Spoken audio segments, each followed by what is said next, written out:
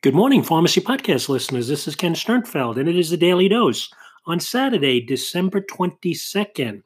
We're coming down to the last two weekends of 2018, and all I can say is OMG. I just can't believe the amount of news that is occurring in our world.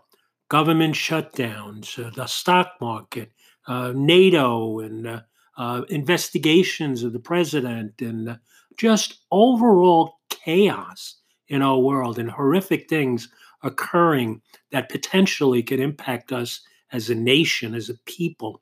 I can't even begin to tell you how I am concerned about the future of our country when what are people going to say? What are the kids that we're bringing into this world going to look back on this generation? It's just frightening.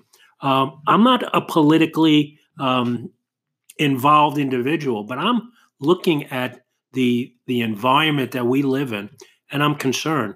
I don't know what I can do, but just speak out on the things that I believe in, and that's how I feel when it also talks about pharmacy and the profession of pharmacy, because there are as many investigations and mergers and problems and things that are going on that are impacting the future of our profession. This past year, I had the pleasure of mentoring 56 IPPY and APPY students from 6 wonderful organizations and universities that RxVIP was creating educational pathways for these next generation providers. And I wonder what kind of profession we're putting them into. I wonder how things like drug cartels of generic manufacturers colluding, allegedly, to fix pricing and raise pricing for simple generic drugs that our Medicare population and our world needs to live. And the executives of a dozen generic drug companies, they formed kind of a shorthand to describe how they conduct business. This inside lingo, it's like an inside club that they worked out over steak dinners and cocktail receptions and rounds of golf. They called it the sandbox. And that was the market for generic prescription drugs, where everyone was expected to play nice. Well, they're kicking sand in the eyes of the people who keep them in business, the patient. If the patient doesn't buy their product, they have no business. They're out of business. And here they are talking about, quote unquote, fair share. That describes dividing up the sales pie to ensure that each company reaped continued profits. You know, drug manufacturers are not my best friends on one side because they raise prices based on or come up with exorbitant pricing on the drugs that they introduce to market where patients can't afford it. But I understand research and development. I've looked at it. I know, and what little I know that there's a tremendous multi-billion-dollar investment in bringing drugs to market. So they are absolutely entitled to recoup that investment so they continue to save lives. I totally support that.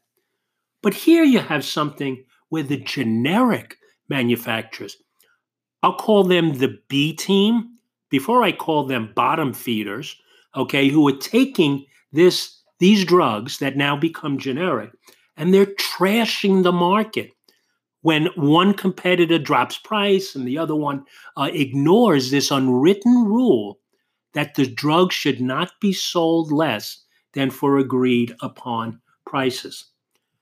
That is illegal. You don't have to go to get a bar exam to understand that what they're doing is illegal. So the next generation of PharmD candidates, these students who I'm mentoring, are going to read stories about what's going on in our profession. And they're going to look back, just like I'm looking back, on some of the investigations and things that occurred in my life, things like Watergate, things like all kinds of investigations that turned out to be full-length movies and stories about that you find out what actually happened. Well, we're going to find out one day what actually happens in our drug industry. We're going to find out how a CVS can get a merger with Aetna approved. We're going to find out. Larry Merlo one day is going to have to say how this worked and how they lobbied and what they paid and who they paid and how it worked so that they could come up with something that could really put a dagger in the heart of independent pharmacies, the backbone of our profession. Let them make all the money that they want. They're entitled. But at the end of the day, they have to do it in a way that they could be held accountable. My CVS supervisor always came in and told me about how to be accountable. Well, it's time that the people who are running this business, the PBMs, okay, and the drug manufacturers, and the generic manufacturers, the B team, the bottom feeders, how are they being held accountable? Because this unfolding cartel, this case about finding these dozens of manufacturers of generic drugs and the 300 plus drugs that they were allegedly fixing prices on is something that's going to come out. Then you're going to read about it, and then you're going to hear about it. This is Ken Sternfeld for the Daily Dose. Coming to the end of 2018. It is Saturday, December 22nd, and I wish you all a glorious weekend and a holiday season this coming week into the new year. Thank you.